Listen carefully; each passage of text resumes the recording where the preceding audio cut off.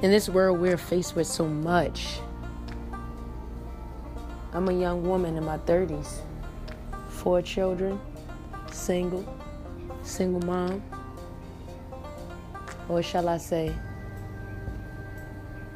independent mom, because I'm not single. I have little people who will always be with me. But I also have to realize